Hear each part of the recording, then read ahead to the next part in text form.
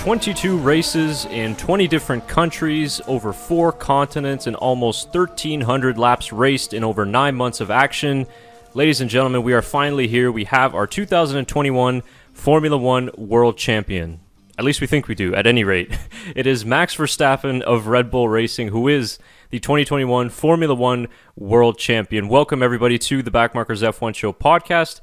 We're going to be recapping the 2021 Abu Dhabi Grand Prix today, and also kind of a championship celebration show just to sort of wrap up the race recap podcast of this season. I've been super buzzing and excited to record this podcast ever since the insanity that happened just a couple of days ago on Sunday, and I'm really happy to have Shaker Barty and Tyler McDonald joining me to give their thoughts on what was a wild season finale. Boys, how you doing tonight?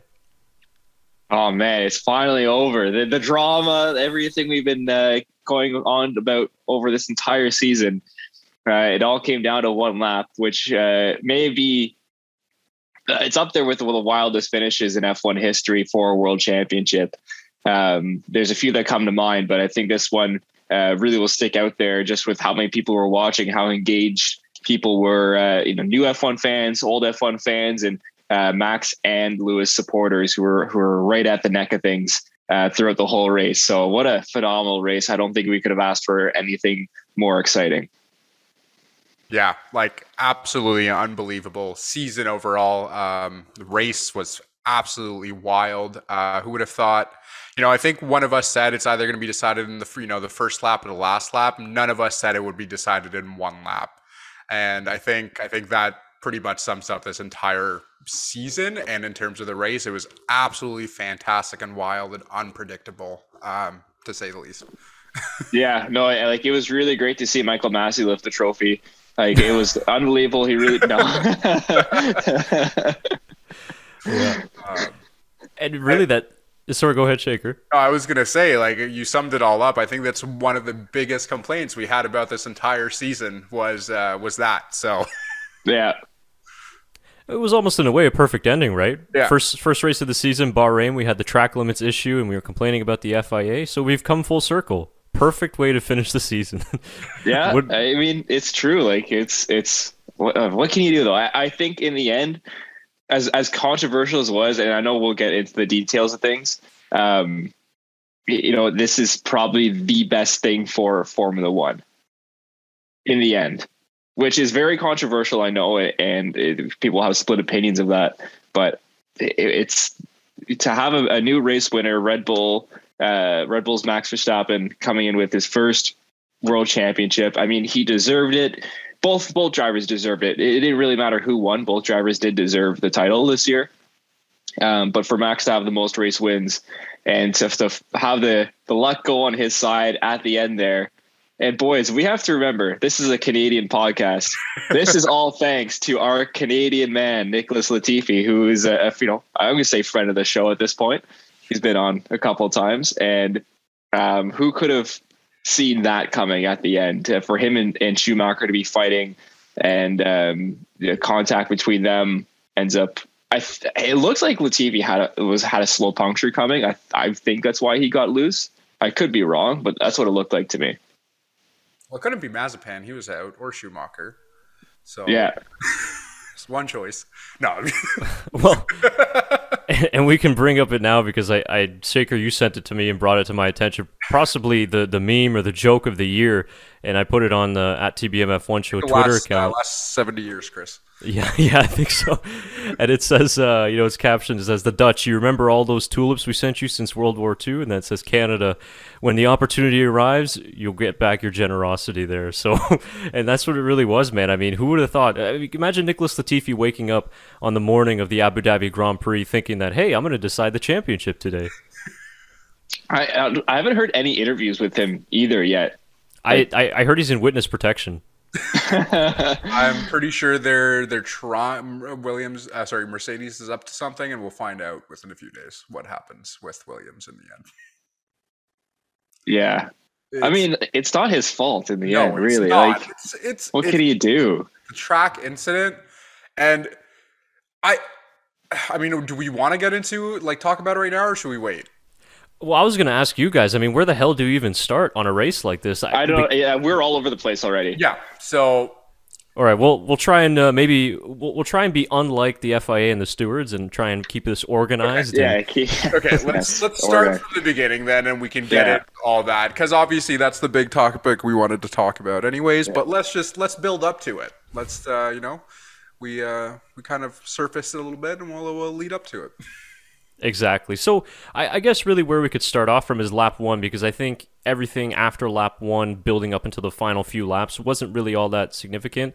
So on lap one, of course, you had Max Verstappen starting on the soft tire, Lewis Hamilton on the dirty side of the grid starting on the medium tire, and he was surrounded by a bunch of other soft tire runners, Sergio Perez included. But man, Lewis Hamilton got probably the best start of the entire season, and he really needed it. It's only a 220-meter run down to turn one, and he really aced the start, took the lead on lap one, and then we got our first really contentious moment of the day, which, funny enough, ended up being completely irrelevant at the end of the race. But coming down into turn 6, you had Verstappen and Hamilton going at it once again. Verstappen sends a really late dive bomb down the inside. Lewis Hamilton's forced to take some evasive action. He floors it, goes off track, keeps the position. Verstappen makes the effort to keep the car within the white lines, and they set off further again. And then that's where the FIA and the teams back and forth began. So let's start with you, Tyler. How did you see that incident playing out, and did you agree with how the stewards handled the situation at that point? First off, I do want to give a quick shout out to Lando Norris with a very impressive qualifying in P3 and having a great starting position. It was a great quality lap from him. But yeah, no, on to the start. I mean, it was a great mix of Lewis having an unbelievable start and Max getting a lot of wheel spin off the line and having maybe one of the worst starts he's had this season as well. And going to the incident, I mean, it was a very late move from Max. I think Max knew on the soft tires he had to get ahead as soon as he could to try and hold Lewis back a little bit, with Lewis having, will have a longer life in those tires. I think it was the right decision all around. Lewis did a good job of avoiding an accident, because an accident very well could have happened there. I think he could have not cut the chicane as much and rejoined a little bit shallower into the track, but I do understand he's trying to get some speed going toward that DRS straight. So there's a catch-22 there, and I understand. Max did keep it in the white lines, and I know Martin Brundle was saying, well, that's a clean overtake in that case. Well, in my opinion, it isn't. I never drove in an F1 car. He did, so he would have a lot more expertise than me. I'm just a fan. And in my opinion, seeing that, he didn't give Lewis a chance to make the corner, which I think to make an overtake, you can't just go barreling in there, giving your rival no options.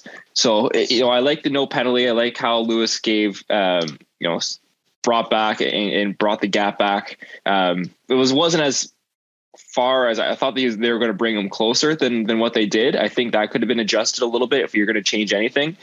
But all in all, I think it was a good job by the stewards just to stay out of that one. That's good, hard racing. The driver sorted it out on the track and kept moving. Yeah, Tyler, I think you said exactly what I wanted to say here. I totally agree. I think it should be like this. I think they ended up deciding for a second gap, which was given to Lewis Hamilton for him to keep the lead. It could have been a little bit shorter, but I totally agree. At first I kind of thought it should have gone Max's way, but 5 or 10 laps in, the gap was really close, and they should have. This championship was not going to be decided on penalties, I don't think, or racing at incidents.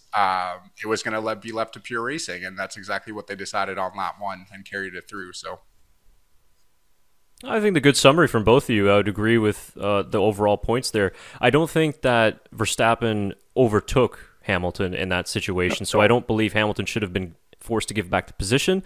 I understand Red Bull's frustration in comparison to some of the Turn 1 incidents in Saudi Arabia, because it's a little bit similar, right? They excused Lewis Hamilton for pushing Max off track in Turn 1 in Saudi, and they eventually had to give the penalty to Max. So I understand Red Bull's frustration there. The only sort of qualms I had about it was, how did they determine the gap that Hamilton gained and then eventually gave back, because we didn't really see the gap being given back that much. I would agree with what you said there, Tyler, that maybe he shouldn't have taken such a wider line out of that quarter just to gain that advantage. But overall, I don't think that penalty should have been given out either way or position swap, because Verstappen never completed the overtake. So I don't think that he should have been forced to get the position when clearly he didn't get past him. You know, it was sort of the same thing with the safety car protest that Mercedes put in at the end of the race, where it's like people were saying, well, he overtook him. Well, it's like, I mean, if that's what we're defining as an overtake, is 5 centimeters of his front wing in front of Lewis's, then we know we've got problems here in racing. So it wasn't an overtake in both situations. So I didn't have an issue with that. So that was the first instance of the stewards and the FIA getting involved, but the rest of the race was pretty clean. I mean, Lewis Hamilton really put down the gauntlet in the first 2/3 of this race with the pace that he was showing, whether it was on the medium tire, whether it was on the hard tire. I mean, he was just so much out in front of Max Verstappen, and it was really impressive to me just how big the gap was between Hamilton and Verstappen. I think that the Mercedes was just really working well in terms of race pace. Surprised that the soft tire fell off that quickly for Max. I thought that it was going to last a little bit longer. You know, Ferrari and Alpine were saying that the soft could make it to lap 18, maybe even 21. It was some of the preferred tires actually for the other teams, but it didn't really work out for Verstappen. So I guess the next place that we could really go with this was the second driver teammates, you know, being a big factor in this race. And maybe I could just share the screen here with you guys, because we can watch the absolute, in Max's words, legendary defense of Sergio Checo Perez. And when we had discussions about this in the beginning of the season, of the impacts of the number 2 drivers, what can Perez bring to this team, this was really the race in which we saw Sergio Perez making a big impact on the race. And I'm just curious to get your thoughts, guys, on Sergio's defense against Lewis Hamilton and just how big of a role he played in this race. I thought it was phenomenal. I thought it was clean. Most importantly, he respected a lot of the driving ethics there, and I thought that he did a really good job. Yes, he weaved a little bit on this straight, but honestly, nothing too major. And he did a really good job cutting back on the inside. Lewis let his guard down there. I was really surprised he cut back out. And Perez did a great job of realizing that and cutting down the inside to get a nice toe and go back down and regain the position. Once again here, although he lost the position momentarily, he got DRS and overtook Lewis right back. And, you know, it's tight, but, you know, that's really impressive racing by Sergio Perez. And in the end, it didn't play a factor in the race, but, you know, it could have. I mean, he held Lewis up for 5 seconds just on that lap. Mega job by Sergio, and Max and Red Bull hopefully will be giving Sergio you know, maybe some extra props, hopefully a little bonus on that, and definitely a nice contract. And I think that it was on the next lap that he held him up even. I mean, I was really surprised at how aggressive Hamilton was coming into Sector 1 here. I mean, it was so close to just nicking a front wing. And of course, he trusts Perez because Perez is such a great, clean driver. Probably not going to race him as hard as Max would. But just how close he got to almost being catastrophic at this point going into Turn 1. Just almost nicking a front wing on the exit of 1 going into 2 and 3 here. So I thought that Perez did a fantastic job here playing the team role. Like you said, Tyler, in the end, it didn't really make much of a difference, but I think it was on this lap that he lost almost about 8 seconds, and then I think we can see it in this clip here if we fast forward just a little bit. This shot of just Max coming out of nowhere in the background really gave the Verstappen fans a lot of hope at that point after Hamilton had pulled such a big gap. No, he really did come out of nowhere. All of a sudden on the straight, Max was right behind. I was like, oh, he's right there. He's ready to pounce. And it was a perfect opportunity for Sergio to concede the position here, give Max a toe, and then let Max go through on the next DRS straight. I think it was really well done by Red Bull. Well orchestrated, and big kudos to Sergio. Yeah, I think Teammate of the Year award goes definitely to Sergio Perez.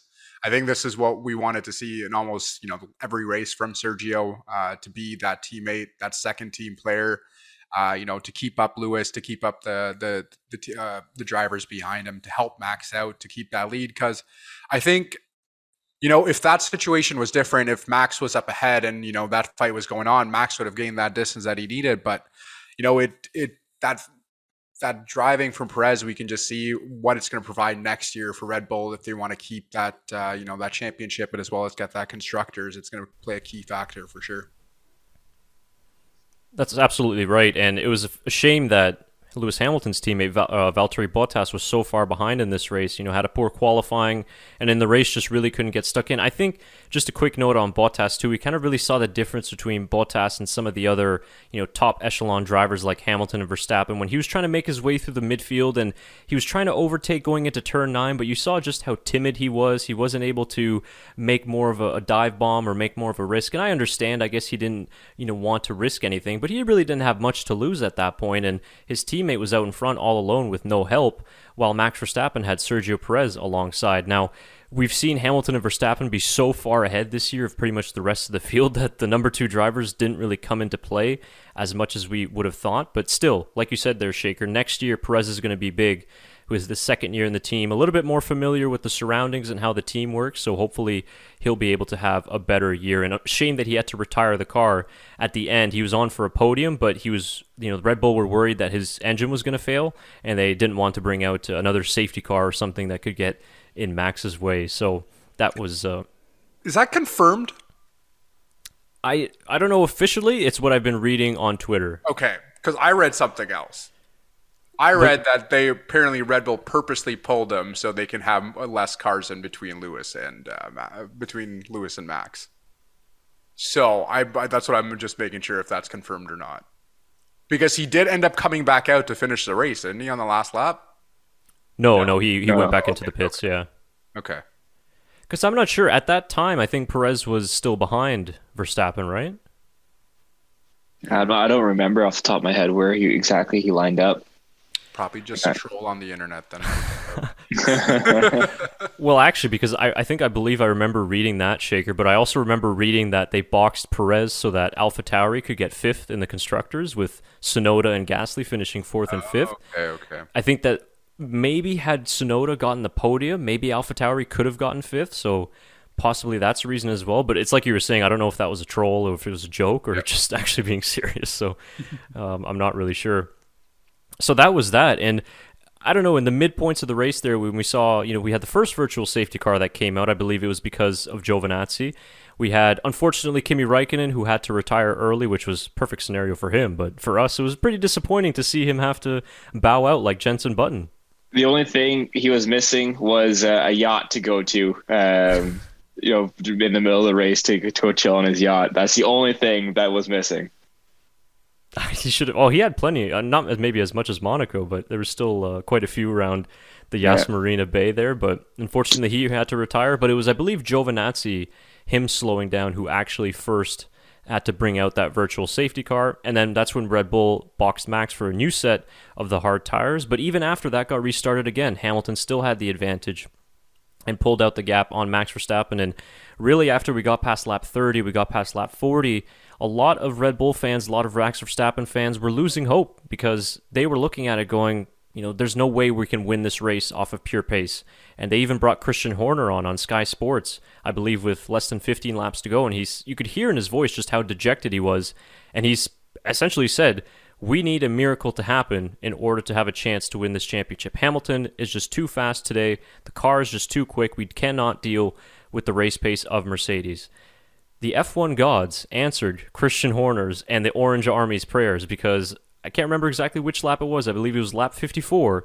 They cut to the scene of Nicholas Latifi's car in the final few corners, just parked there with enough damage where we're thinking, holy cow, a safety car is going to be brought out here.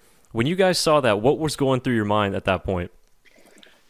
I said, why does it have to be Nicholas? Why couldn't it be someone else? Just because I really like Nicholas and he's on the show, and I don't want him to get any hate from Mercedes fans or the team or anything like that.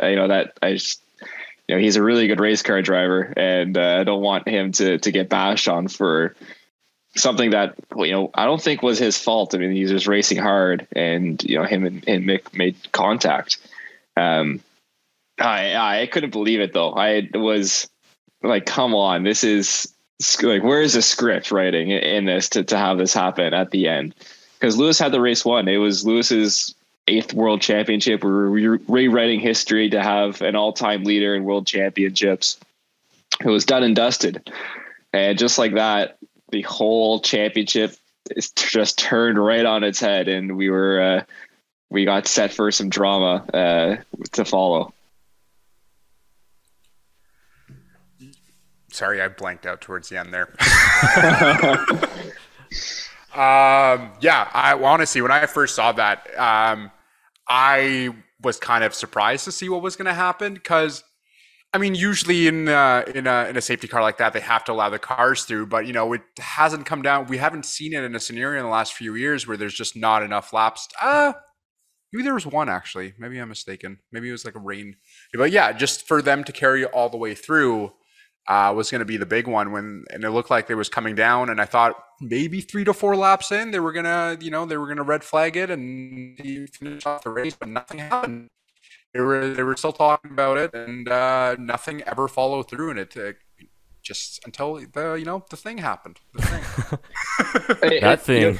You make up a really good point, Shaker, because I thought they were going to red flag it, and I thought that would have been the best finish that they could have done, because then both drivers get a fair shot on fresh new tires, and we could have had a 1 or 2 lap shootout in the end there. I really, that's what I thought was going to happen. I was really surprised when the whole kind of I was confused. I should say surprised. I was confused. I didn't know what the heck was going on.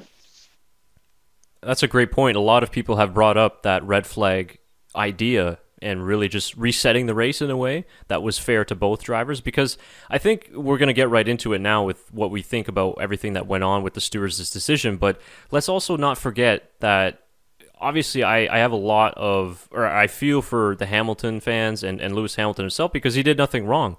And in that situation, like you said, Tyler, I mean, the championship was his. It was wrapped up, and they both deserve the championship this year. I believe that Max Verstappen was the better driver in 2021, but Lewis Hamilton was the better driver in Abu Dhabi Grand Prix. And they just had a scenario where they went to the last race and both still had a chance to win the race, and Lewis was just far better on Sunday. But when we get into what exactly happened and transpired, it's important to remember that the stewards would have never came into play had this Latifi crash never happened and the safety car never happened. So I also think that in a weird way, the F1 gods or the energy around the world just sort of balanced everything out, because Lewis Hamilton, exceptional driver, very, very talented, but much like a lot of the other elite athletes in different sports, he also gets a lot of fortune and good luck to go his way. I think it's like that old saying of you make your own luck, for example. And I think that Lewis has made his own luck in his career.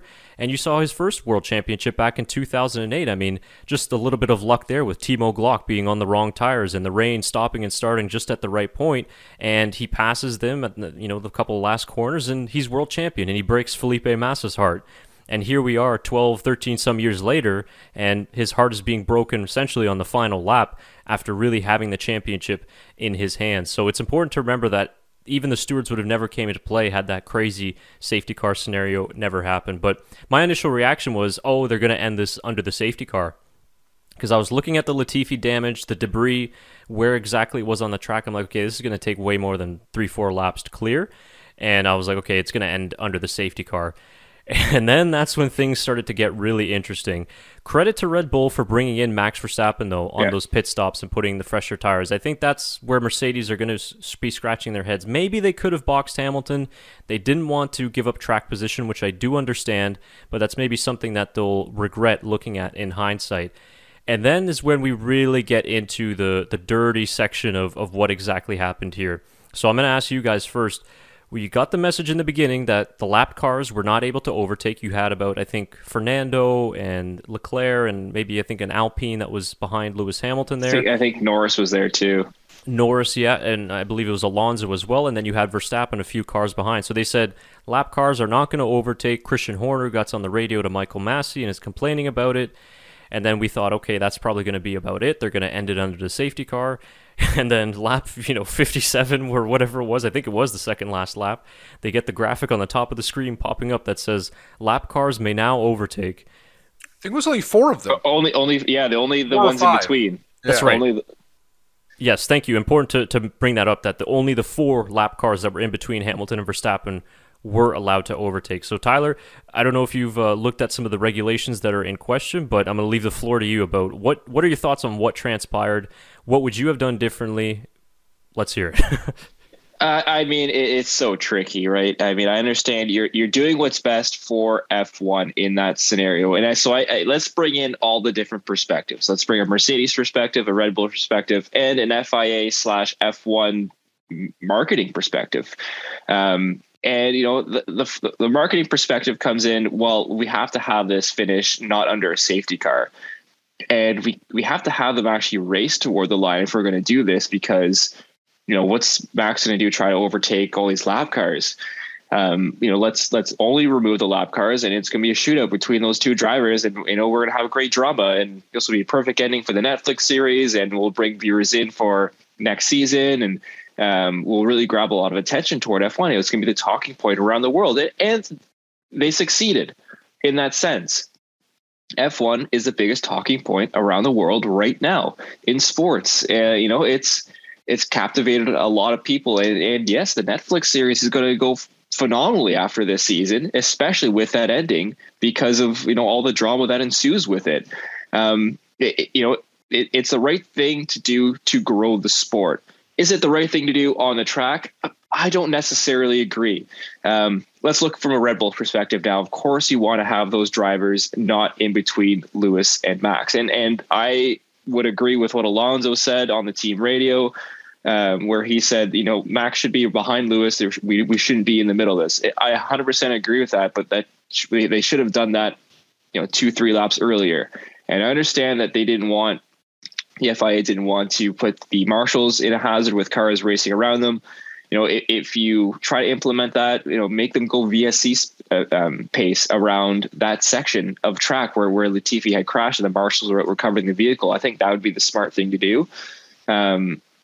If you go from a Mercedes perspective, well, the rule book's the rule, and all cars must overtake and catch back up to the end of the queue before you restart the race. And that wasn't followed. And we can't have these discrepancies in the rules. Well, we're only going to do this in this scenario, because then what's the point of having the FIA rule book in that sense? I mean, that's what frustrated me the most, is that why are we bending the rules just for this one scenario?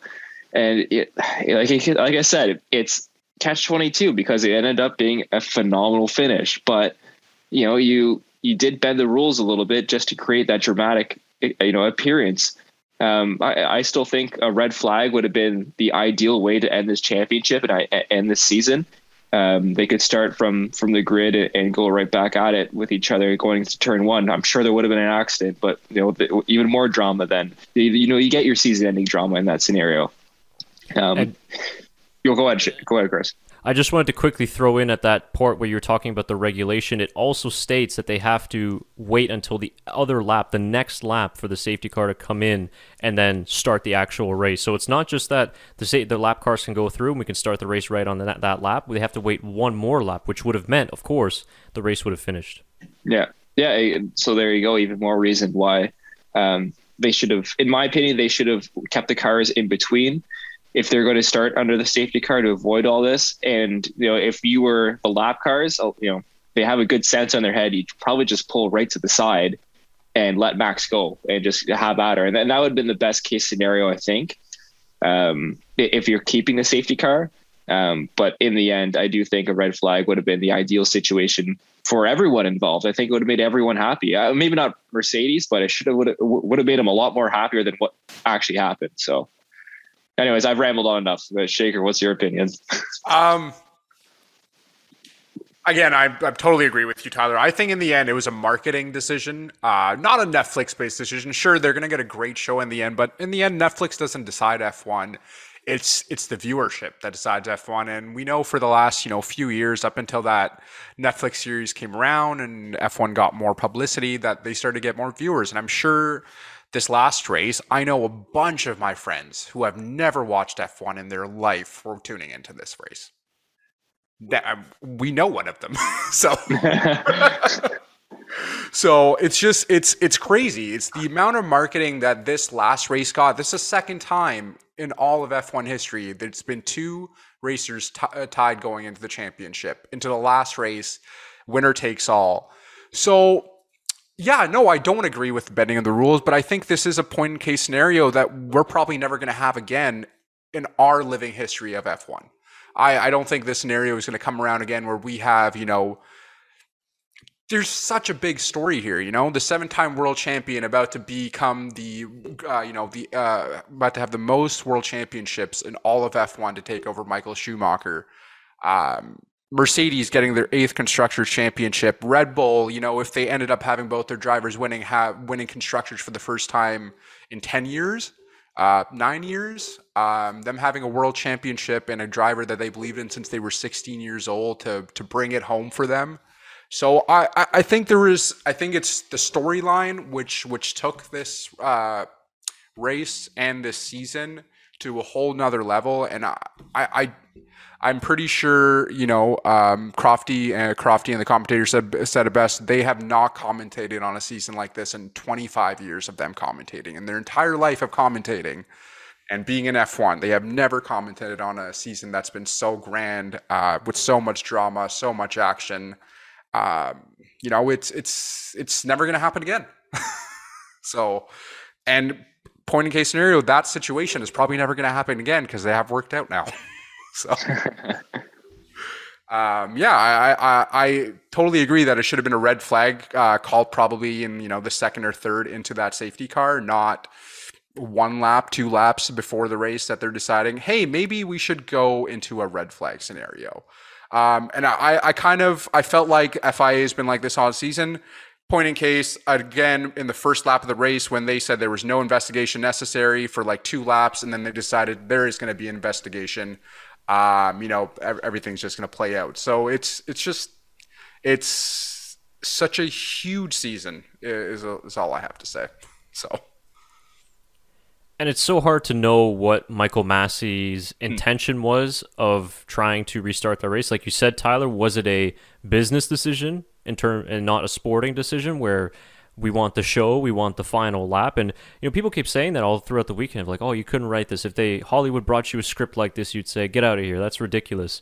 But then you start to wonder, kind of like what Lewis Hamilton said over the radio, that it was manufactured this way, because it's just so unbelievable that it's almost like, you know what, maybe they did some backdoor deals and slid a couple of euros and dollars here or there just to get this crazy finish. But I obviously prefer to see Verstappen winning the championship this year, if he was a driver that I was cheering for. But at the end, it was just such an awful way that the FIA handled the ending, because for the first time in this season, I really do believe that the Verstappen and Hamilton fans are finally coming together, together on one similar cause, which is, what in the hell was the FIA and Michael Massey thinking?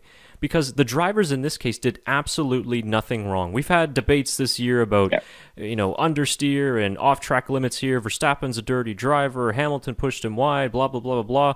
But this is the case that Verstappen and Hamilton were totally innocent in this situation. And it wasn't fair to Lewis Hamilton, who drove a great race, who was 4 or 5 laps away from his 8th world title.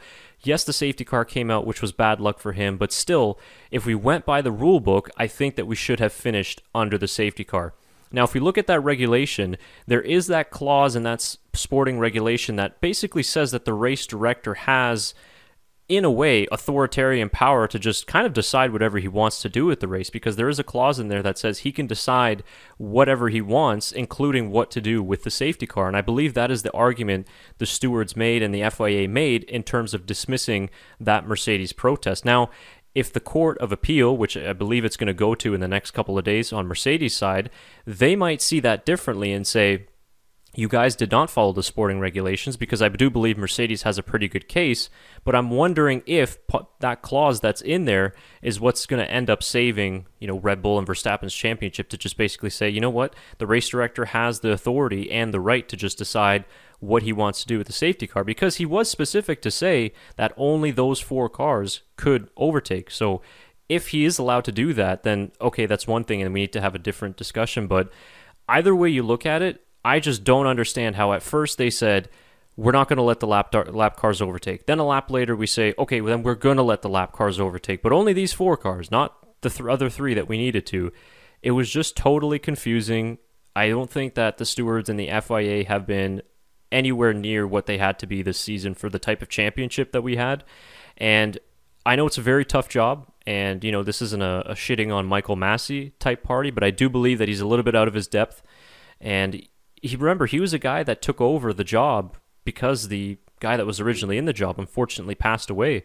But he came in on a temporary basis, but he just eventually got the job for good. But we've seen that he's struggled in that position. So I don't also think firing him helps, because Martin Brundle brought up a great question post-race saying, who are you going to bring in? Who the hell wants that job now anyway? But who are you going to bring in? At least he has the experience. So he needs some help alongside him. But it's like you guys were saying, why not just bring out the red flag? It allows you to clear the track. It allows you to gain, your thoughts, give you some time of what you want to do. But also, why didn't you just make the decision right in the beginning to say, let the lap cars overtake? I agree with Massey's intention of saying this is a motor race, like he told Toto Wolff. I want to get the race restarted because these two drivers deserve to finish the season racing and not behind a safety car. I understand that and I support that decision, but not in the way that it was carried out.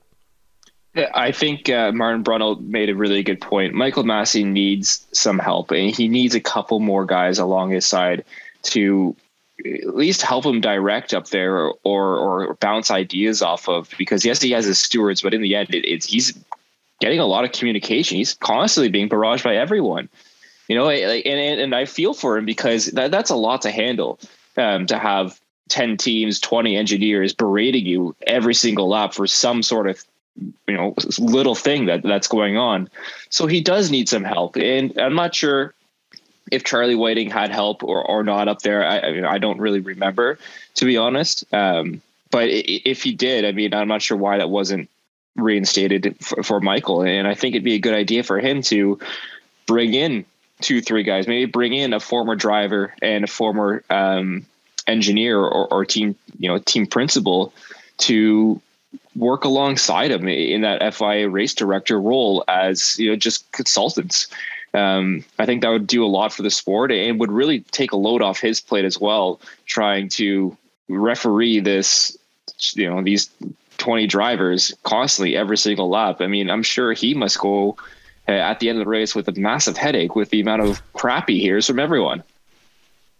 Well, and that's the second part too that I wanted to bring up. I think this race highlighted how utterly ridiculous it is to have the teams directly communicate with the race director.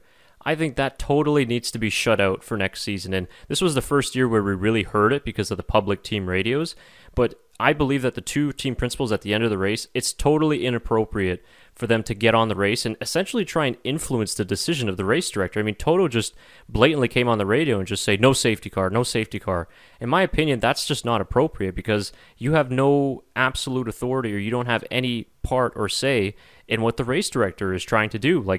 And people were bringing this point up of you get these football managers like Jose Mourinho's on the sideline. He doesn't have a direct intercom with the referee or the VAR guy sitting in the back saying, hey, no, that wasn't offside, or hey, no, that's not a yellow card. They don't have the direct line, and these are officials. These are our officials, the race directors and the stewards. So it should be completely independent. And like you said, Tyler, imagine trying to clear the track of a hazard.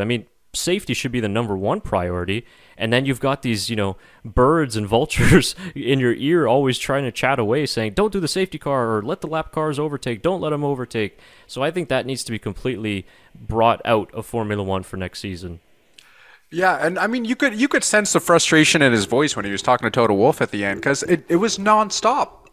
Since lap 1, he probably heard it, not just from Toto and Christian. It was probably from, like you said, all the other teams that were involved. So, I totally agree with you guys. You definitely need some help, and it doesn't.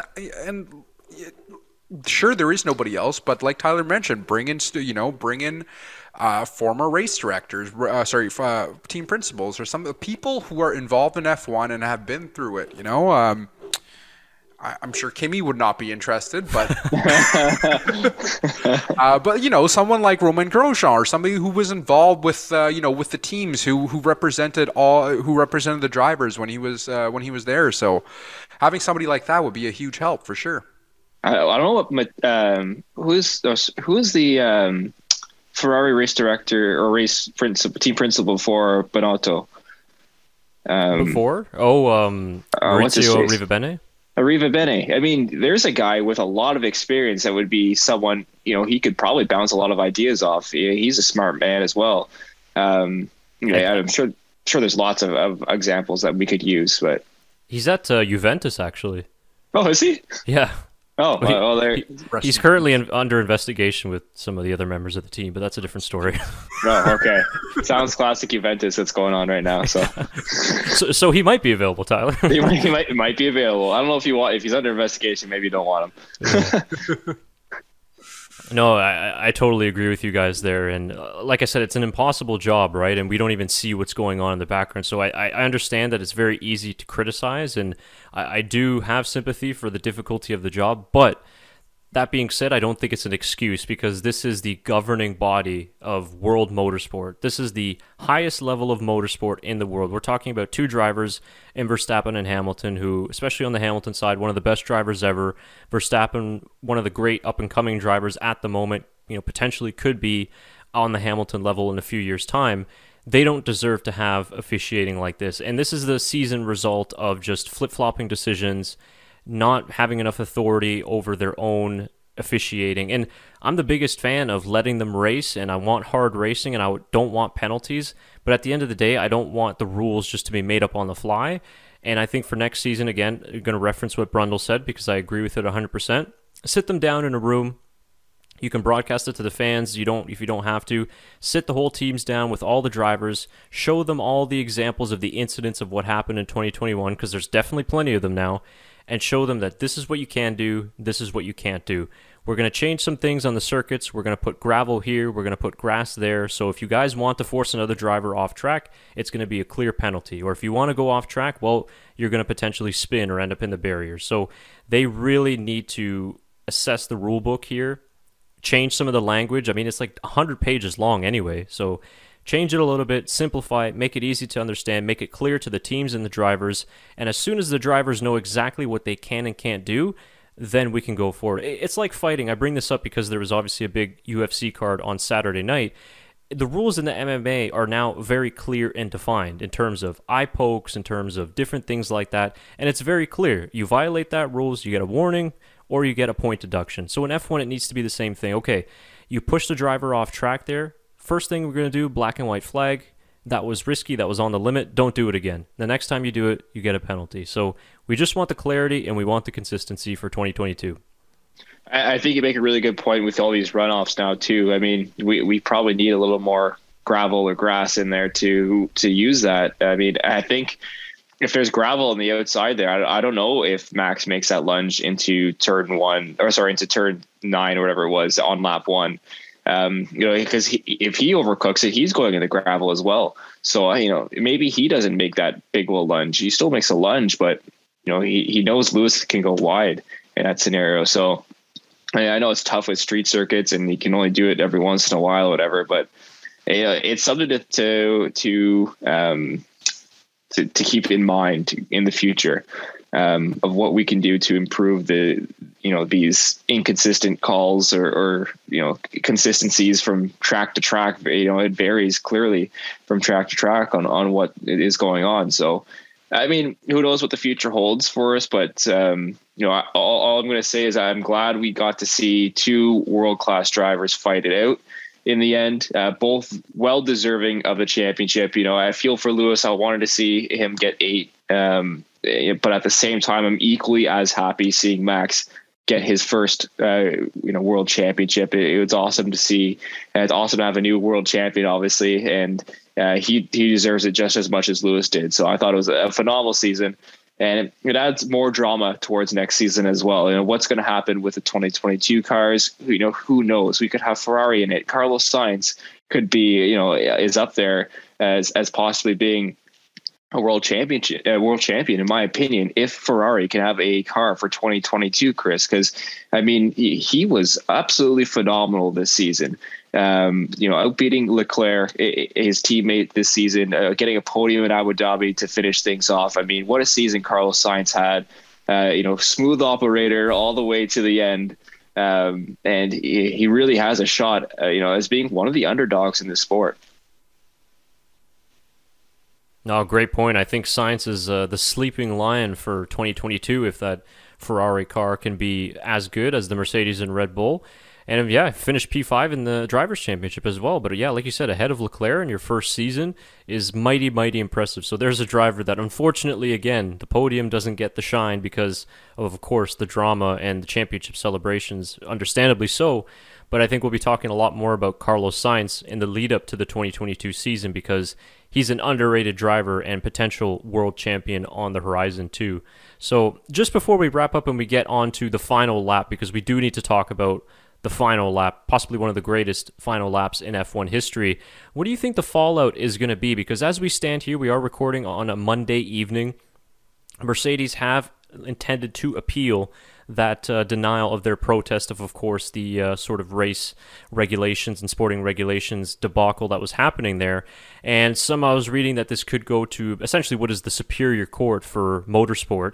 But I believe that they have to have a decision by Thursday because the FIA gala is on Thursday in which they actually crown the world champion, which, as a side note, I still cannot understand how a premier sport like Formula One doesn't award the damn championship trophy when the damn world championship is actually decided. Nobody watches the FIA gala. It's never broadcasted. Nobody cares about it. Kimi got plastered at it one year just because it's so boring. I mean, why not give it to them there? It's basically it would be like saying you won the Stanley Cup and we're going to give you the Stanley Cup 3 weeks later when we go to the awards show in Vegas. It is the dumbest thing in the world. No, you're 100% right. Because I was watching with my girlfriend, and she was getting ready to take a photo of Max. I said, "Oh wait, no, that's the Abu Dhabi trophy. Like wait, they're gonna bring out the World Championship trophy. Like just wait for that." She goes, "Oh no, that's great. Like that's the one I wanted." And then they never brought it out. I was like, so it's gonna happen soon. I was just waiting for it to happen, and they never brought out the trophy. I was like, "What is going on?" It makes zero sense. You're right. You know what the worst part about it was? It was there in the press conference. It was there before the race. They got the shots of Hamilton and Verstappen standing beside it, and then they're like, all right, boys, pack it up. Send it to wherever the fuck the gala is going to be at. Like, no, honestly, like, sometimes you just scratch your head as an F1 fan. So, like, even if you win, you're still not crowned world champion, technically. No. You're crowned world champion in a tuxedo. And people don't even get to watch? No. That's stupid. No wonder Formula One got so much shit and lost viewers. Seriously. Well, yeah, you're not. Yeah. Like, I could rant about this all day. I said this when Lewis won the last couple of years, too. I said it always then. It's like, we know when Hamilton's going to clinch it, so bring the trophy to the damn race where he clinches it, where it's like, oh, no, here's this, like, plastic Heineken trophy. Congratulations, Lewis, 7-time world champion, greatest driver ever. Here's your plastic trophy. And, like, the World Championship trophy, it's nice. But he doesn't get to take that home. I don't even think he ever gets to touch it, just at the award show. So it's just this weird thing. It's the only sport that they do this. Like, in tennis, you win Wimbledon, you get the trophy right there. Okay, I understand you can't take it home, but NBA, you get the trophy. You know, gold medal, you get it put around your neck. This is just, I don't know, man. Yeah, I mean, they had the gold confetti, so I mean, I guess Max could wear gold confetti if he wants. Yeah.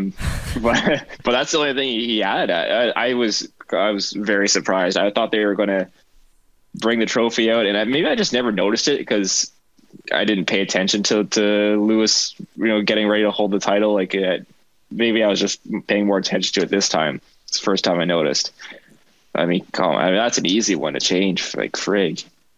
I mean, they got custom sweatshirts that said world champion. Yeah. I honestly, you know what I always think about? I always think about the other team that lost, So there's probably hundreds and hundreds of Lewis Hamilton world champion printed shirts or t-shirts and hats just sitting in a fucking warehouse that are just going to be thrown out or burned. Or sent to somebody. Yeah, I think a lot of that stuff, I know what the NHL does is they send all of that memorabilia to underprivileged countries that need clothes and stuff like that. Funny story about that. Okay, so one time I went back to India, right? And I was walking in the middle of the road. It was like 9 o'clock at night. I was going to have some street food. And I saw some guy wearing like a 2007 Ottawa skills competition T-shirt. And I'm like, excuse me? How did you get that shirt? And then my cousin explained to me, it's like, yeah, people like, donate clothes here all the time that obviously people don't wear there. I'm like, makes perfect sense though. But like just the chances of me running into that shirt, being a local Ottawa person, just like, what the hell? Maybe next time you go there, you'll see a Lewis 8-time world champion shirt. Right? Yeah. Because they definitely had it ready, obviously, because, Max, all of his team put it on right away. But, that whole trophy thing, it made me so mad. I don't even remember what my original point was before I went off into that rant. I have no idea what I was going to talk about before that. Sorry, I remember now. Apologies, folks. It was the repercussions of the whole situation there, because like I said, I feel really bad for both drivers because Verstappen deserves this championship, and I think that regardless of the stewarding decision, he went out and won that thing on the final lap, which we're going to get to next. But I also feel really bad for Hamilton because he didn't do anything wrong. He didn't put a foot wrong all the race, and he was only a couple of kilometers away from winning his 8th world title. But realistically, I mean, what do you do in this situation? What we saw in the protest on Sunday, but even if you go to a court appeal, I mean, in a way, I almost want to say it doesn't even seem right that they would reverse the decision, right? Because what are you going to do, right? They couldn't. You can't. You can't go back on a decision you like messed up 3 times before you can. Yes. And the fact that they can't go back on it. They can't go back on that decision. They lost it on Toto. Like, I mean, what are you going to go tell Max? Like, hey, Max, we're really sorry. You're actually not the world champion. I know you got drunk for 2 weeks straight. Like, but now go, like, drink yourself to depression. Like, this. I don't think they can do that. That's something, like, is the people are reaching for. It's not going to happen. You want to see the Netherlands riot? Do that. Do that. Good luck. I don't think you might get them to protest the Dutch Grand Prix if that happens. Yeah. I don't blame them if they did. Like, you can't reverse the decision at this point. I agree with you, Shaker, 100%. And I also think an argument Red Bull could make is that how are you going to decide the race on countback, right? Because the race never finished under that safety car period, so you'd have to go back to lap 57 to where we were still under a safety car period. So you still have one more lap to complete. So how are they going to go back on their decision and say, okay, we're going to cut the race off at lap 57? I think that would be an argument that Red Bull can make to say, well, wait a minute, you can't reverse this decision because we've already finished the race. And if they can do that, what stopped them from adding 3 more laps to the end of the safety car to let them race more? Like if they can cut a lap, why can't they add 3 laps? So, yeah, that's a good point. I just see it's really a lose-lose situation, and like I said, I think it would be heartbreaking for Max Verstappen for sure if it were to come to that. I don't know if Lewis Hamilton wants to win this way. I believe Toto Wolff and Mercedes don't care, and they'll win any way they want because they were ready to go on Sunday with the lawyer that they had. I don't know if they brought the lawyer personally. That was what I was reading, that they had. It's called a barrister in UK terms, which is another word for a really fancy lawyer, that they already brought him to the race. So I don't know if that's true or not, but it's going to be really interesting. I think it's going to be decided within the next couple of days, though, with that FIA prize gala on the horizon. But I would see it very, very difficult to reverse that decision, like you guys said, because you're going to do the confetti all over again, the trophy, the presentations. I mean, in the lawyer's office. in the lawyer's office, yeah. But it's just it's such a clusterfuck from the FIA that they almost just have to essentially brush it under the rug and just everybody move on. Yep. Go ahead, Shaker. I was going to say, I'm kind of like, it was Lewis Hamilton's race to win, but I'm kind of happy that Lewis Hamilton didn't win his 8th world champion in a safety car. I genuinely feel like Lewis Hamilton is going to, if and when he does win that 8th world championship, he's going to win it on his own terms, racing in the end. So yeah, exactly. I don't think he wants to win it from a court either. Like if I were to win my 8th, that's. It's not how I would want to win a world championship. Like, you 100% probably deserve to win. But at the same time, I mean, it's racing. Like, stuff like this is going to happen. You got to be good to be lucky and lucky to be good. That's the classic saying. And in this case, Max was, he finally got the luck to go his way. It's I was racing in the end. Yeah. I mean, there's luck and then there's racing, right? And we've said it about Lewis Hamilton. He's got both, and that what makes him a world champion. Max got the luck, and he had the racing in that last lap to win the world championship. So as much as I didn't want to see it go down to one lap, I'm kind of glad it did, because it made a really interesting, race and lap in the end. So.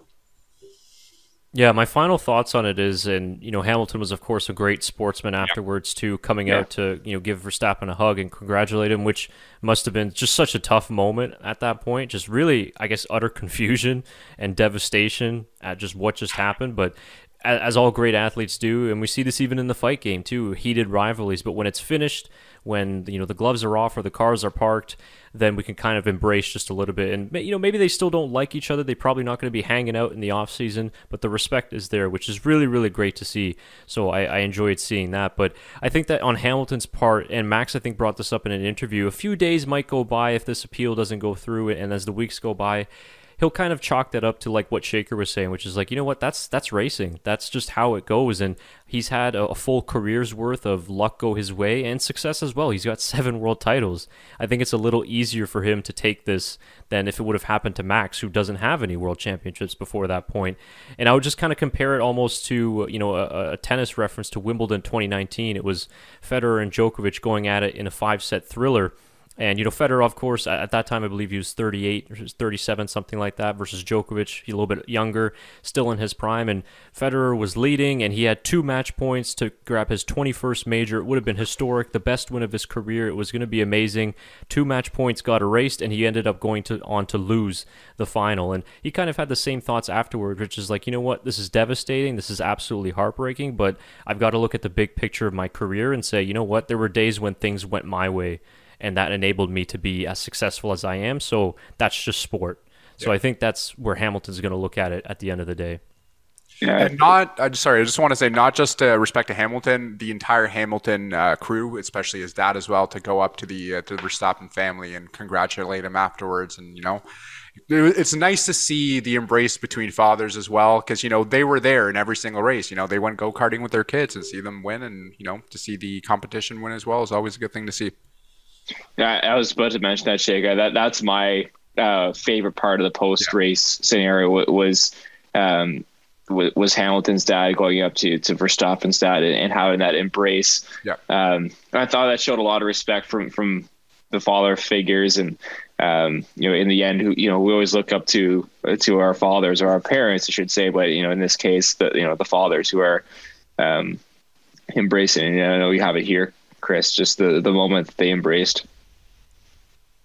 Yeah, and that's a great point too. It's, I think, what everybody can relate to. And of course, I think we all tried athletic careers at one point, and we all miserably failed. That's why we're talking here on a podcast and not, driving ourselves or being out on the field. But we all had, it was mostly like, for us being as men, our fathers being the influence on our sporting events and supporting us and driving us to the practices and being there as well. So we can understand the sense of that, where it's like, we never accomplished anything near what Verstappen or Hamilton accomplished, but you understand that connection there. So seeing Anthony Hamilton and Jos Verstappen come together there, it's a big day for them, right? Because they're as much of a part as their son's success as their sons themselves. So, it's a great story between Jos and Max. Of course, Jos had a decent Formula One career himself, but he never achieved the levels that he wanted to, and he really set out the goal to make Max a world champion, and he really accomplished it as well. So, yeah, this was a very, very cool moment. I agree with you guys.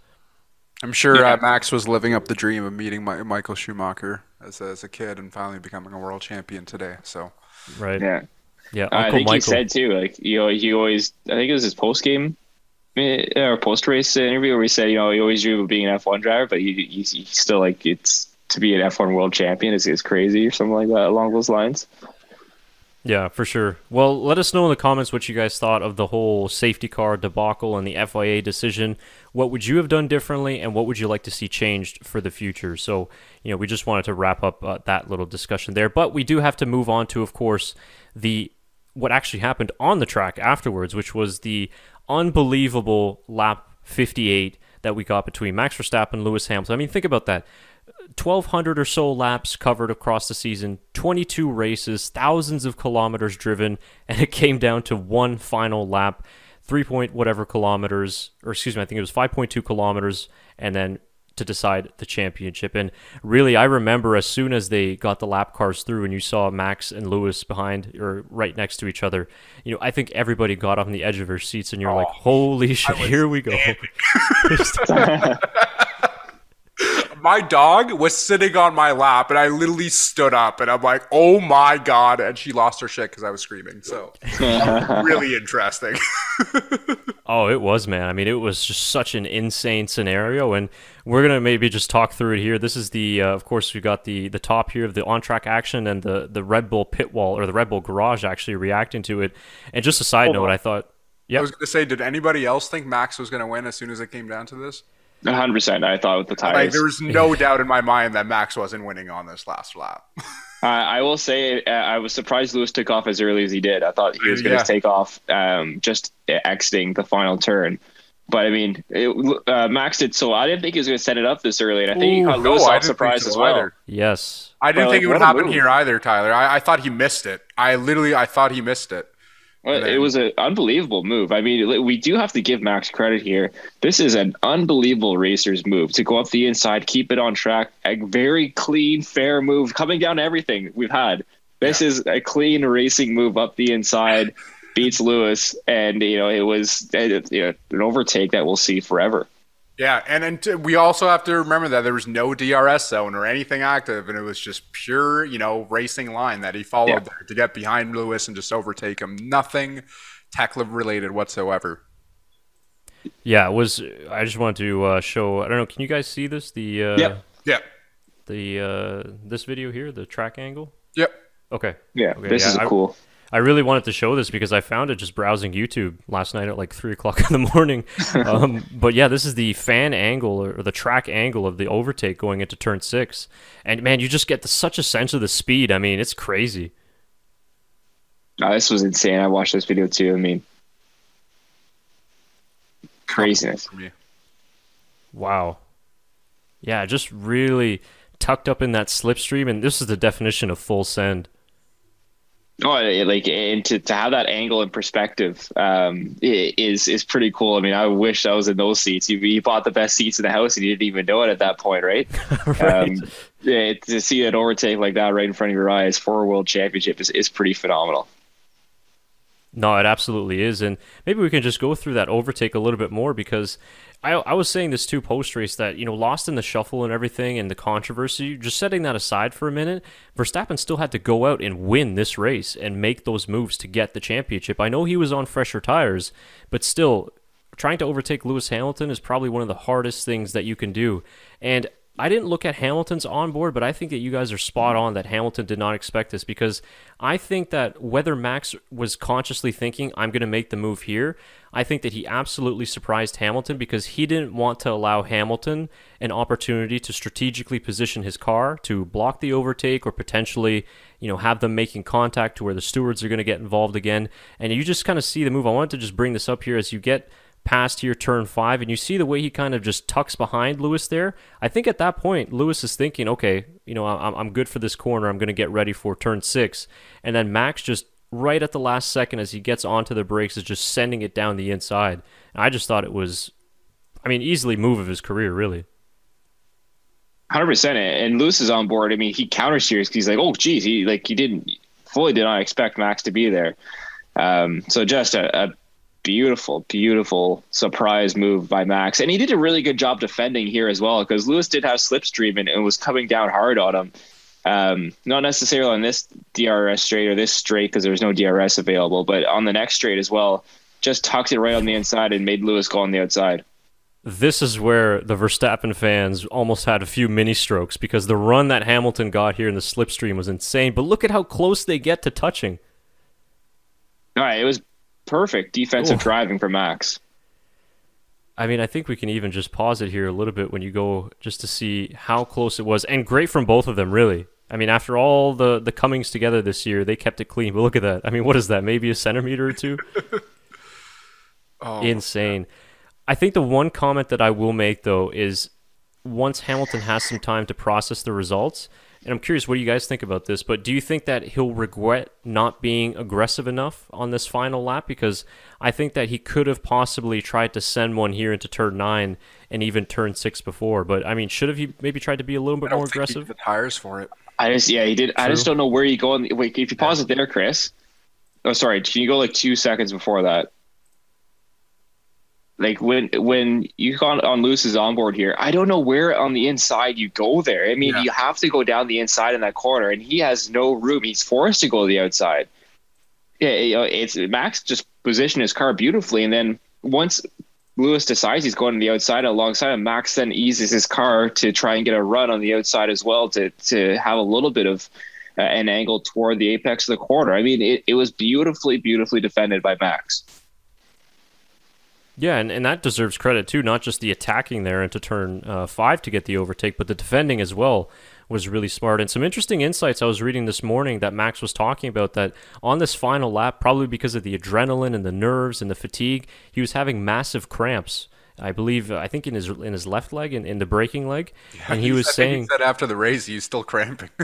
Yeah, and he was saying it was just so bad that he was like, gritting and biting his teeth to try and get through it. And then finally, once he got the move, or once he realized that Lewis wasn't going to get by him after here in turn 9, he said he was able to sort of brake a little bit earlier, lift off a little bit earlier, just to kind of try and relieve the cramp a little bit. But I just love seeing the team reaction here, just how on edge that they are. And there's the Christian Horner video as well. But even here, I remember I was watching the race with my dad, and after he got here into the hotel section, my dad was like, "Oh, it's done, finished. Max has got this." And I was like, "No, we gotta wait. We gotta wait a few more quarters," because he said the same thing when Federer was serving for the Wimbledon final in 2019, and we know how that ended up. I was like, "You gotta wait, man. It's not over until it's over," because Lewis could still do anything that's possible, and you never know what happens. But eventually, he came good. Look at the team. I haven't seen the team yet. That's awesome. I think Crofty said Verstappen would need a Michael Schumacher-esque lap in this one to make it count. I would consider that Michael Schumacher. I think he'd be pretty proud of that. Yeah. Yeah, and then you got Christian Horner there. And I think we do have to play this. Of course, it is the team radio as Max Verstappen crosses the line, which, again, whether you're a Verstappen or a Hamilton fan, what's really cool about this victory is that it's a first-time world champion. We haven't seen this since Nico Rosberg in 2016. And, the last couple of years, because Hamilton has been so dominant, we tend to forget just how special and how significant a world championship victory is, just because Hamilton has got 7 of them. He's done it so much.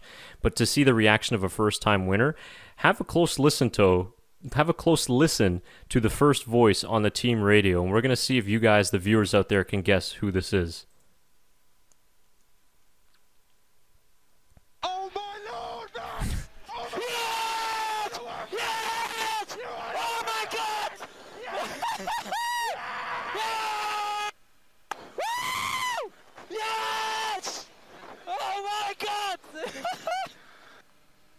Is that his dad?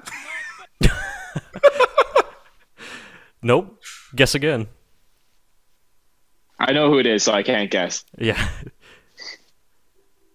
Is that Christian Horner? He just sounds like super messed up. Christian Horner is the next voice coming up. Which the next voice coming up. I have no idea. Is it Alex? Yes. No? Yes, it is. Okay. It is Alex Albon. First time I heard it, I thought it was Giampiero Lambiase, his race engineer. I'm like, damn, I've never heard GP so animated. He's always so cool, like assassin-like, very quiet. But I mean, this is Alex Albon, first one on the radio to congratulate Max. Oh my Lord, Max! Oh my And it is legendary. Yeah.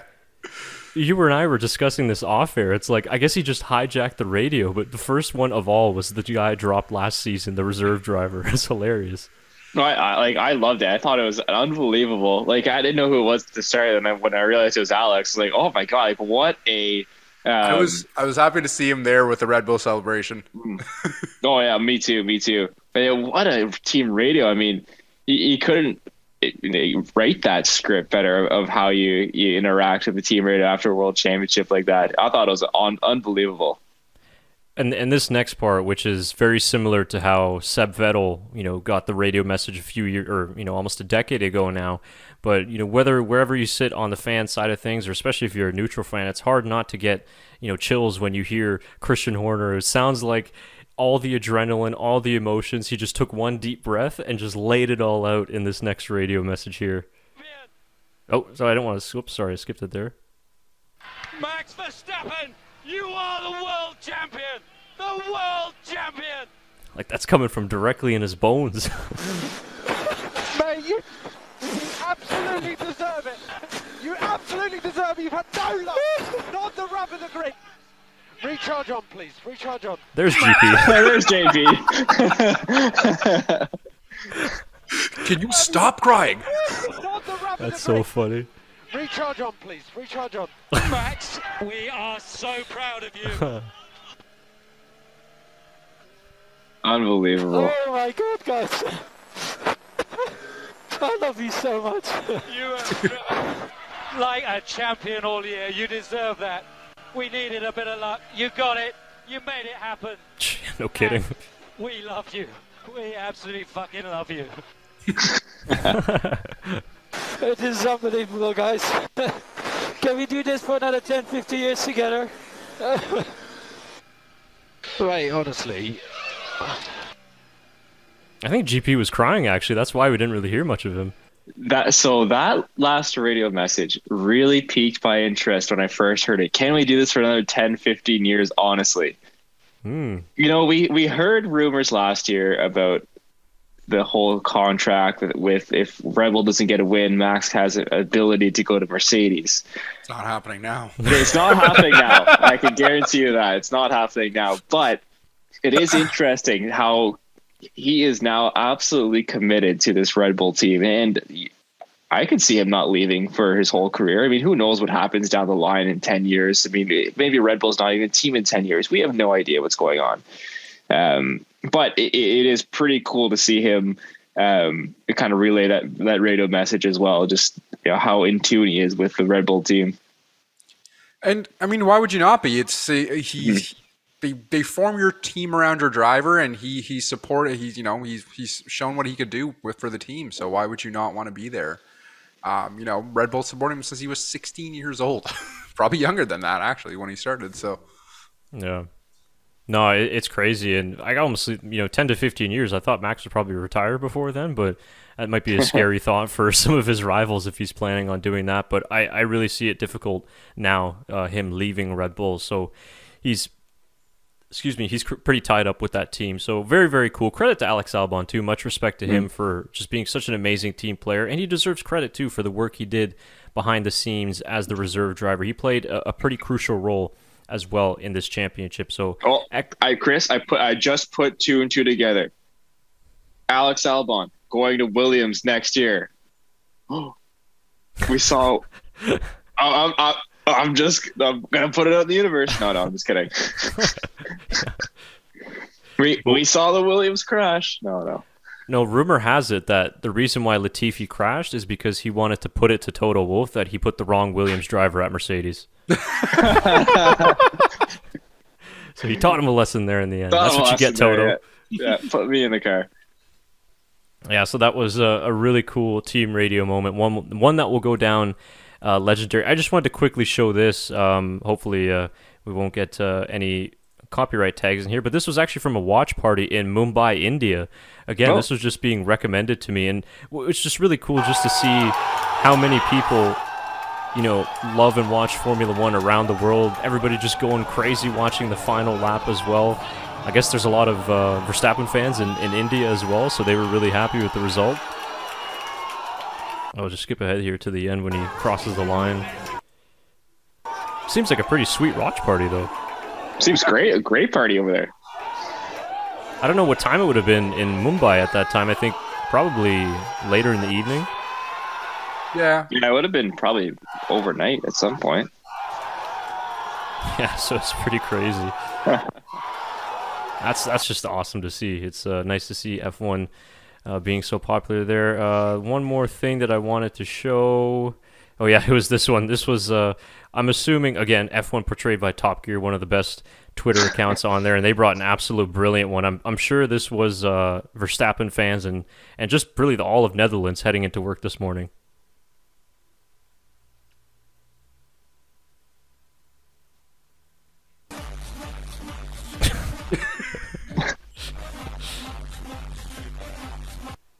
I'm sure they would have been a little bit happier than James May, but you get the point. Which one? I had another funny one here. This one I just came across too. I don't know what this is from. Funny. I have no idea. Apparently, this is drunk Max trying to get into his apartment, but I just captioned it. I'm like, this is going to be Max heading into the tire test on Tuesday after a couple days of partying. He can't even open the door. Can't even get the door open. Been there. Yeah, he's almost got it. But apparently it was like a surprise party, I think, because like his whole family was there when he went in. He's just so like... That was his birthday, and he's like, what is going on? Yeah. So... oh, man. My question to the Dutch fans is, because we were kind of talking about it, and obviously we're not from the Netherlands, so we don't know this. Is Max Verstappen now the most famous athlete in all of Netherlands? The most well-known athlete and most famous coming from the Netherlands. I would say, in my opinion, he has to be. Like, we were trying to think of soccer names. I don't know. Well, yeah. In terms of most well-known right now, it 100% has to be Max Verstappen. I think he's more of a global superstar than we think. And especially now, I mean, he's going to be an even more bigger global superstar with the first world championship. But maybe the more important question to ask, and the Dutchies can help us out with this one, is he the greatest Dutch athlete of all time? You have to think. There's, I'm sure the Dutch would know a lot more athletes than we do. But like the first ones that come to mind is Robin van Persie, Johan Cruyff, yes. Roy Hullet, Arjen Robben. Hullet, I think, would be, to me, maybe the most successful, most popular. But I'm not Dutch. I don't know. I mean, in my opinion, look on the outside, Max has to be the number one, maybe Dutch celebrity ever. I don't know. We're not too sure. So if you guys want to post in the comments, and if there's other people that we're not aware about, I mean, I'd be very interested to know, because I mean, like for Canada, it's Wayne Gretzky. Like, it's a very obvious choice. We know. So, like, does Netherlands know? Well, a few other names maybe I could throw in there. I mean, in terms of greatest of all time, I mean, we're all football fans, so we know Johan Cruyff is a legend. Yeah. I mean, I was using that Cruyff fake before I ever even knew it was from Johan Cruyff. So, I heard all the stories from my dad about what a legendary player he was. But, some other names I'd probably throw out there in terms of the fight game that I know of, Netherlands is very well known for its kickboxing. So you got somebody like Ramon Dekkers. You could throw Alistair Overeem in there as well. Rico Verhoeven right now, who's one of the top kickboxers in the world. And I believe he is actually friends with Max Verstappen too. So you could go there as well. I mean, those are all exceptional, legendary fighters in their own right and athletes as well. But yeah, it's a very interesting question. So if you are from the Netherlands, please let us know who would be your greatest Dutch athlete of all time. But certainly currently at the moment, I don't think anybody's captivated the sporting world like Max Verstappen has. And, we see some other Dutch soccer players, for example, you mentioned Robin van Persie, like Edwin van der Sar, for example, as well, was very successful in his day, Ruud van Nistelrooy. But I don't really think any one single athlete has really put his nation on the map like Max Verstappen has. I mean, the support from the Orange Army, just think back to what we saw at Zandvoort this year. I don't really remember seeing that for any one athlete before. So what he's been able to do is insane. And now that he's a world champion, and as long as he has the car, probably a few more left before he retires, whoa, sky's the limit. I genuinely think Johan Cruyff is like the only comparison, because in terms of footballing, the Cruyff turn, all the stuff that he's done for the footballing world, I think the only comparison I could think of in terms of a Dutch athlete. I mean, you take a look at the traveling fans, like you were saying the Dutch Grand Prix, but like they travel everywhere for him. I mean, look how many Dutch fans were in Abu Dhabi. I mean, you've seen it everywhere throughout this season. The Orange Army coming out in droves to support Max. It's unbelievable the support he has. And I mean, definitely from the outside, in my opinion, for looking at it as a just fan, he is the most popular, not only athlete, but possibly person ever in the Netherlands. Yeah. Very interesting. So we'll leave the comment section open for you guys out there, even if you're not from the Netherlands and you're not Dutch. Let us know, is Max Verstappen, first of all, the most well-known Dutch athlete in the world at the moment? And then second of all, is he the greatest athlete of all time? Because remember, F1 drivers are athletes, so we can include him in this conversation. So yeah, the Dutch have a lot of rich sporting history themselves, so it should be interesting what you guys think. And also, Arie Luyendyk, for example, is another great Dutch driver in the past. There's been some other Dutch drivers as well, that have come up. Guido van der Garde, for example, Christian Albers, but certainly not at the level of a Verstappen or a Luyendyk. So yeah, it's a great era for the Orange Army and the Dutch fans. Congratulations to you guys as well. I know the support that you've shown your driver over the years has been extremely special to watch, and also to our channel as well. I mean, ever since that we've started, back when we had less than 100 subscribers, it was really the Netherlands who found our videos first and eventually put our channel on the map and gained us quite a significant amount of viewership. So we've always had a pretty special connection with the Dutchies out there and Holland as well. So we really appreciate you guys for being with us all these years, and we kind of got to enjoy the celebrations a little bit with you. Certainly not as much because we are not Dutch, we are Canadian. So, but you owe us one for that Latifi thing, so just keep that in mind. Keep that in mind when it comes back around and Stroll and Latifi are fighting for a world championship. We need Max to just put out a safety car for us to let us win the world championship. I'm going to appreciate the tulips a lot more this year.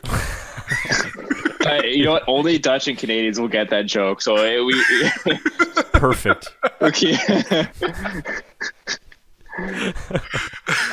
Oh man, what a season! I mean, I think that's going to wrap it up. I think we're close to almost over an hour and a half just speaking on this championship decider, which I'm not surprised about. We could keep going probably for another good couple of hours, but we're going to save it because we are going to do a separate podcast just recapping the 2021 season. But I think we've really encapsulated this dramatic and crazy, emotional, but also exciting season finale that we're going to be talking about for many days to come, but also many years to come. But we're very thankful that we have this channel during this season, that we get to talk about this, and that we also get to have viewers like you guys out there listening to us or watching us on YouTube and giving us your feedback as well. So Tyler and Shaker, I'll leave the final word to you guys before we sign off tonight.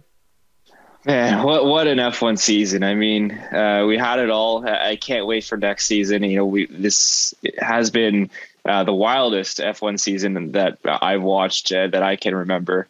And I'm so glad to be on the podcast with you guys. It's been an unbelievable ride, lots of awesome conversations, and awesome support from all of our fans as well. So I really appreciate everyone subscribing to us and watching our videos and listening to our podcast. We really appreciate the support and can't wait to have hopefully many more crazy seasons to come on this podcast and in F1 in general. Yeah. First of all, thank you to our fans. First of all, we wouldn't do with this if people didn't watch it. And with last year and a half and COVID and us, going to Zoom and doing these podcasts, you guys have still been there supporting. Chris is putting out all the side stuff, and we're working really hard the last year. So it's been a really good year for us, and having everybody watch along and enjoy F1 as much as we do, and especially in this thrilling season that we're probably never going to see again. So yeah, just enjoy it. Who knows what happens in the next few days and what happens next year for the 2022 season, new rules. I'm pretty sure, it's going to be super interesting because we don't know what's going to happen in 2022, but it's for sure not going to be like this one. Yeah, it'll be really, really awesome to see what happens. And thanks to you guys as well. You guys have been a lot busier with your own work lives as well than I have been. So I've kind of done some of my own videos on the side, but you guys have been pretty flexible with your schedules coming in after busy days at work and things like that. And like tonight, staying up a little bit later to do the podcast as well. So thank you to you both and all your inputs on this episode and throughout the whole year. It's been really fun doing the podcast, and we've made it work however we've made it work, and we've been doing that for the last 4 or 5 years now. So we're going to keep going much farther, keep pushing, as the world champion would say. So That's going to do it for this episode of the Backmarkers F1 Show podcast. If you've made it this far, we really appreciate you listening or watching on YouTube. We are not done for 2021, though, because we're still going to have our season recap, which is probably going to come out in the next week or two. We're going to record that probably soon. And then we've also got some other videos that are going to be coming out, maybe just some opinion pieces looking back on the 2021 season on more than just the drivers out at the front. You know, maybe some videos on Carlos Sainz, maybe some of the videos on the rookies. And then we'll take some time off during Christmas, and we'll be back in the new year, ready to push on for the 2022 season. So until then, subscribe to us on YouTube. Hit that like on that podcast player as well if you enjoyed it, and make sure to stay with us on social media at TBMF1 Show for all the latest updates. For Tyler McDonald, Shaker Barty, I'm Chris Cato. For the final race recap of 2021, it is bye for now. Thank you very much, everyone.